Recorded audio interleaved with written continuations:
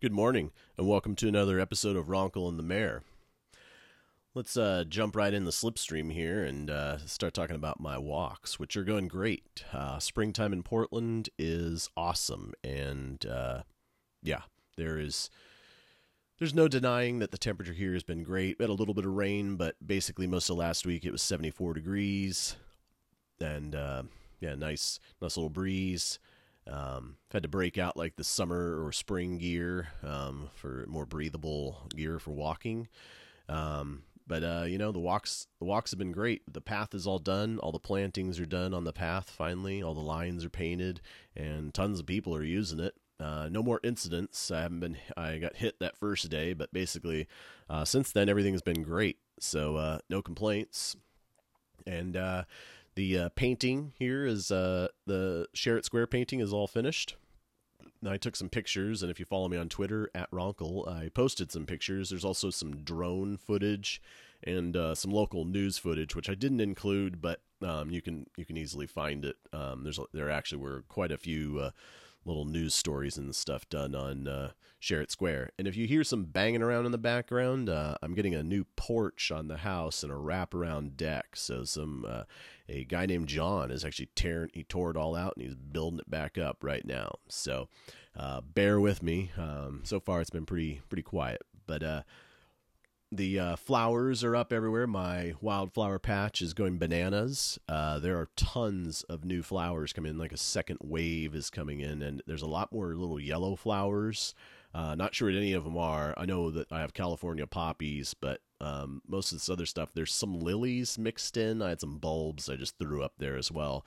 So they've all come out. So there's a pretty wide variety. And then I also have a little wildflower patch in my garden where I have 4 tomatoes that the tomatoes are kicking ass, and so are the blueberries. This will be a great year for blueberries. So things are looking pretty nice around here. And, with the walks, I've upped my push-ups and sit-ups, trying to keep my core strong. I just want to avoid injury as I'm getting older and stuff. I want a strong enough core so that so I can still bend over and do things. And not like I'm ancient, but I'm trying to be preemptive here and just stay in motion as long as I possibly can to ward off anything. So, also little bird bath news. Got a ton of little birds there that come to the bird bath, and they all actually some of these same birds I guess they live in the wildflowers, and so every once in a while they've kind of gotten used to me. I'll see all these little eyeballs looking at me, and they're scared, but they don't fly away, or even if they do, they just fly a couple feet and then they come right back. The crows have also gotten used to me. They don't run for me. They just kind of look at me and make little noises, and I'll chirp back at them. I have a crow bird call thing that I use sometimes, but the crows come and put food in the bird bath. So, normally I'm finding white bread and peanuts. They also drop walnuts onto the street to crack them open. But on my walk the other day, I saw a crow eating a piece of pizza, and he saw me, so he grabbed that thing and flew away with it. It was kind of funny. And then the next day at my house, I looked outside, and there was basically an entire piece of pizza sitting in the bird bath with like a bite out of it. And I go outside, and this crow comes, and he's eating it and tearing it apart. And he sees me, and he does the same thing as the other crow. He grabbed that piece of pizza, and he flew away. Like, no way, dude. It was just kind of funny seeing this big bird with a big piece of pizza in its mouth. And I thought to myself, and I've told people this, I think when the nuclear apocalypse comes, the crows might just eat the cockroaches, and that will finish off the planet. It's amazing. I mean, they can eat anything: fruit, nuts, meat. And speaking of meat, that was the other thing. After the pizza incident, I looked outside later in the day, and there was something in the bird bath. There were a large amount of flies, and I realized it's a dead rat. And as I start to walk outside, 2 crows come and just start tearing the thing apart and basically eating it. They just eat this rat. I don't know where they flew it in and dropped it in the bird bath. So I clean out the bird bath. And a little while later, there's another rat laying in there. And I go outside, and the crow comes, and he's pecking its eyes out and just eating it. And I thought, oh my God. So the crows, they're totally meat eaters too. And I thought, okay, so I cleaned the bird bath out. And the next morning I get up, and there's a big tail hanging out, and there's another dead rat. So I don't know where they found all these rats, but I do live near the river. And I guess, that's they're just bringing them here and then soak them up in the bird bath, marinate them. I don't know what they're doing, but pretty disgusting, but also pretty interesting watching these crows eat these rats. And we do have a lot of construction going on here in this neighborhood because everybody's moving here, so things get stirred up. So I'm assuming the crows, found it that way. Anyhow, these were fairly large rats. I was pretty impressed, and pretty disgusting too. So yeah, and also on I guess I forgot this, on my walks this week there were a lot of penis pictures drawn in chalk on the path, and then someone wrote MAGA a bunch of places. So all my neighbors are out there trying to like brush it away, but you really need water to wash chalk away. Basically if you're writing MAGA on something, you're a loser. Fine, you can be more conservative than me, but if you're for white supremacy and just dumb, then there's your sign. That's the team that you've chosen to be on. But some of the penis pictures actually had words pointing to saying, "This is a penis. These are the balls." So if you had young kids or kids walking, I'm sure some parents had some fun explanation time on our bike path. But just remember, life is not rated G. So if you're going to go outside and experience the world, be prepared for the world to be waiting for you. So that's my little bit of advice there. So, while I wouldn't draw giant penises on the street, I still thought it was funny. I just remember laughing, thinking like, yeah, someone was out here drawing them. And then really, they were big. One of them was like 4 or 5 feet or, long. So, anyhow, let's do our big transition over to IndyCar here. Road America in Elkhart Lake, Wisconsin was this last weekend, and Alexander Rossi won. Young Colton Herta had the pole, but Rossi just blasted by him. It's a running start at Road America, and there's an uphill start finish, which I think is kind of cool. So basically, Rossi ran away with it. He led every lap but one. I think Graham Rahal led the other one. That was just because he had to pit at some point, and it ran around. It cycled through that way, but only briefly. So Rossi basically ran away with it, which didn't make it a bad race. The race was really good. 2nd through 7th place was some of the best racing I've watched in a long time, and even Rossi's dominance was pretty cool. I mean, he was great. Scott Dixon spun out on the first lap and then wound up finishing 7th, as Scott Dixon does. He is basically unstoppable. And young Santino Ferrucci finished the race again. He's completed more laps than anyone this season and has no DNFs. So Santino has exceeded expectations. He's a tiny little guy, but good racer. Dale Coyne Racing is lucky to have him. So Rossi, of course, won by 28 seconds, which when you stretch that time out over a distance, he literally won by a mile. Now, this is a 4.5 mile course. So, you do get a little spread out, but it was ridiculous. I don't know what else to say. Alexander Rossi is an excellent driver, and very popular. And speaking of popular, the ratings were up. It was a .93 overnight for Road America on NBC. Those are great ratings. It means, they're hitting, they're over the million mark for people, probably closer to 2 million with this, for total audience. That's pretty good. Up is up. Ratings overall this season are going to turn out to be up. We're more than halfway through, and we've been up everywhere except for Barber, which was a disaster for ratings, but that was a good race. So I liked it. The problem now comes, it's a 3-week off period, and I think IndyCar should be at Watkins Glen this weekend with IMSA. IMSA's running the 6 Hours of Sahalan, and the DPI cars will be back, the Daytona prototypes, the big Cadillacs and Mazdas and Nissans. So that's pretty cool, and I like endurance racing. 6-hour races are pretty neat. But this is where IndyCar needs to maybe suck it up and be the opening act on a Saturday for this.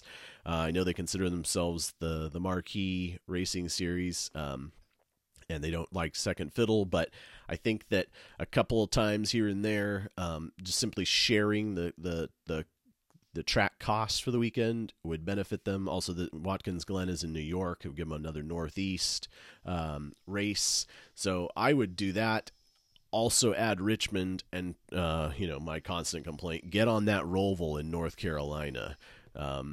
Virginia and North Carolina are important markets, I think. And then being in New York at Watkins Glen, which is a nice road course, that would be good as well. So I want 20 to 25 races. Adding the ones I just mentioned would put IndyCar at 20. Saying you don't lose anything else. Pocono is probably the shakiest one. It's a big track. Two guys have died on it, or a guy, Justin Wilson, died on it a few years back, and last year, you had the incident there, and huge wreck, people hurt. So, I could see where that one might fall off. Robert Wickens was the one who, he barely survived. He's been partially paralyzed since then. He's regaining his ability to walk and stand and use his arms, and it's pretty inspirational stuff. But he still has, they're hoping he can race next year. And Arrow Schmidt-Peterson actually saved his car for him, so we'll see.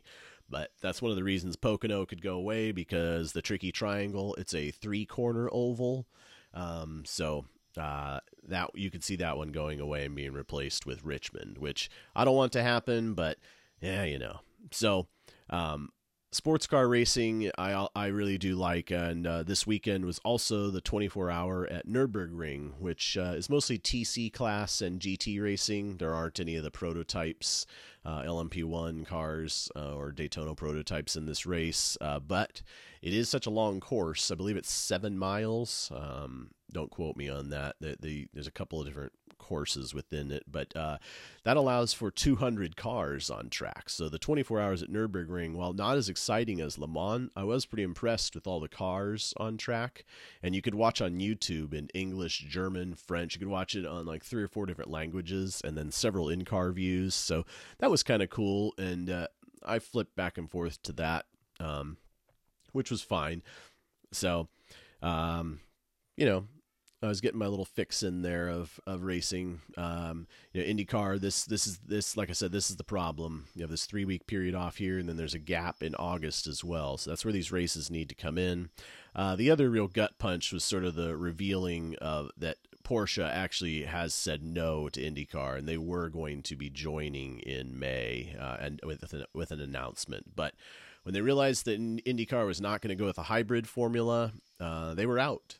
And so, you look at someone like Formula E, they have a lot of manufacturers involved. Now, Formula E racing is garbage compared to IndyCar, but it's much more relevant technology. I mean, electric cars, people have a problem with them, but I own one. My brother has a couple of them. My parents had one. One of my friend Eric, one of my best friends, he drives an electric car. So a lot of people drive electric cars, and their performance is getting better. Now, they don't have to change the car this year halfway through in Formula E, but it's still not quite there. But with all the manufacturer influence and McLaren making these awesome batteries, you see the upswing. And IndyCar is still on a non-aspirated turbocharged formula, and I think it's time to allow for a second formula or switch over to hybrids, which are much more relevant in today's world and going forward.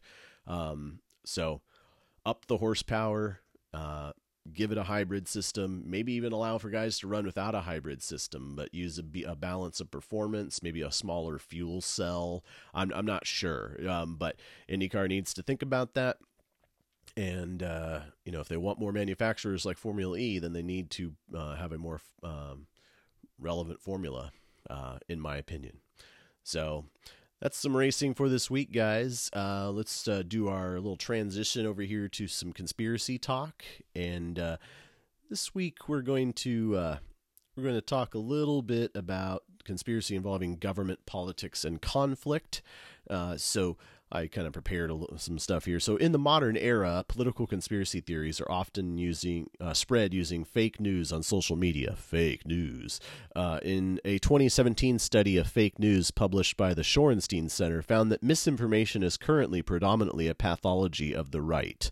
So, right-wing conspiracy theorists are the ones who rule social media and YouTube, and they're the ones getting kicked off of everything because it turns out inciting people to believe stuff, like a guy showing up with a gun at a pizza parlor because he thinks Hillary Clinton has child sex slaves in the basement.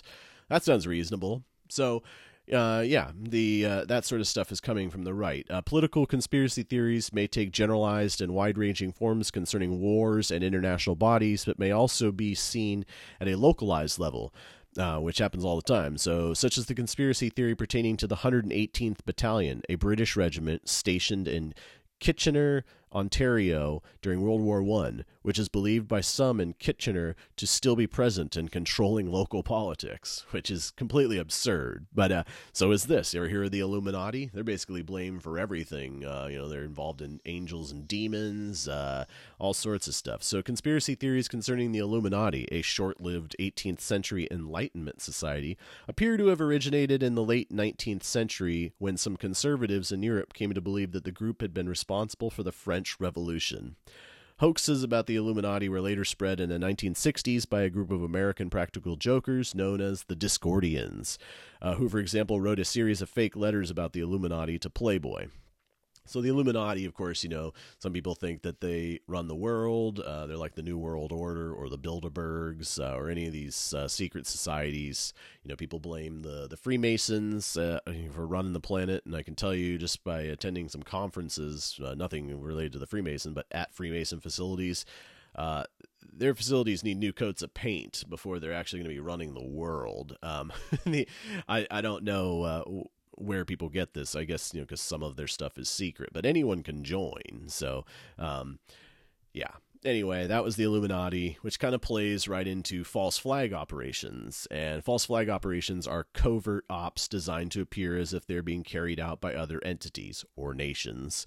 Some allegations of false flag operations have been verified or have been subjects of legitimate historical dispute. Such as the 1933 Reichstag arson attack. That was used by the Nazis so they could go kill people. Discussion of unsubstantiated allegations of such operations features strongly in conspiracy theory discourse. They blame the shootings are fake. The shooters are part of the deep state. They're doing it to take away our guns. Other allegations of similar operations have attached to the bombing of Pearl Harbor, the Oklahoma City bombing, the 2004 Madrid train bombings, and famously the 1964 Gulf of Tonkin incident. The rise of ISIS gave rise to conspiracy theories that it had been created by the U.S., the CIA, Mossad, or Hillary Clinton. Hillary Clinton created ISIS. That's just dumb. Anyway, the same happened after the rise of Boko Haram. Here is the big prize for the conspiracy theorists, these two items: the 9/11 attacks, the multiple attacks made on the U.S. by terrorists using hijacked aircraft on September 11, 2001, have proved especially attractive to conspiracy theorists. Theories may include references to missiles or hologram technology. By far the most popular theory is that the attacks were in fact controlled demolitions, a theory which has been rejected by just about every engineering professional and the 9/11 Commission. So that's pretty disgusting, that one. And here is Sandy Hook. You have jerks like Alex Jones basically claiming these people are crisis actors and that the children were not killed, and this was all done by the left and the deep state to get rid of guns or enact gun control. So just absurd. But a 2012 fatal mass shooting at Sandy Hook Elementary School in Newtown, Connecticut prompted numerous conspiracy theories, among which is the claim that it was a manufactured event with the aim of promoting gun control. Former Ku Klux Klan member and Grand Dragon loser David Duke theorized that Zionists were responsible. So, here comes some racist kook out of here. See, it's interesting how the racism and guns and conspiracy all kind of run together. Harassment of the bereaved family. Conspiracy theorist Alex Jones has suggested that the event was made with staged actors. Harassment of the bereaved families by conspiracy theorists has resulted in a number of prosecutions, including good old Rush Limbaugh also stated that the event happened because the Mayan calendar phenomenon made the shooter, Adam Lanza, do it. Now, Rush Limbaugh, a opioid addict, a pill-popping loser, probably thought that up while he took too many oxys one day, which he doctor shopped for. So maybe if you want a good conspiracy, it's who's given Rush Limbaugh all the pills he doesn't need to be taking. He's a drug addict.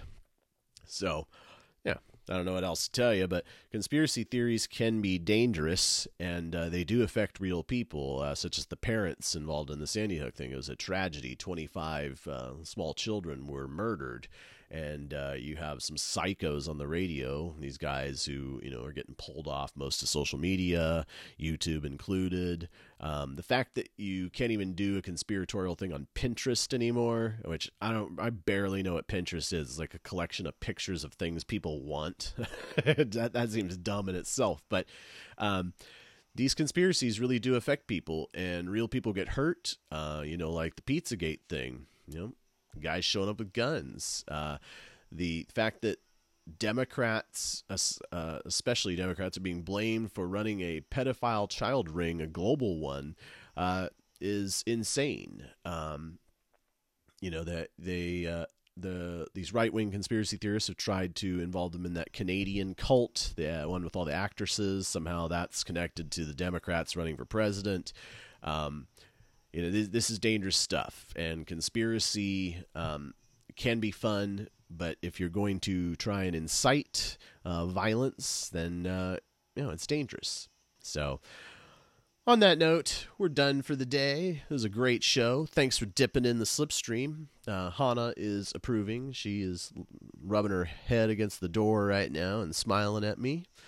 And it's also her favorite show. So if you want to give us a review on any of the platforms we're available on, especially on iTunes or Stitcher, that would be great. If you want the straight dope, check me out at Ronkel on Twitter.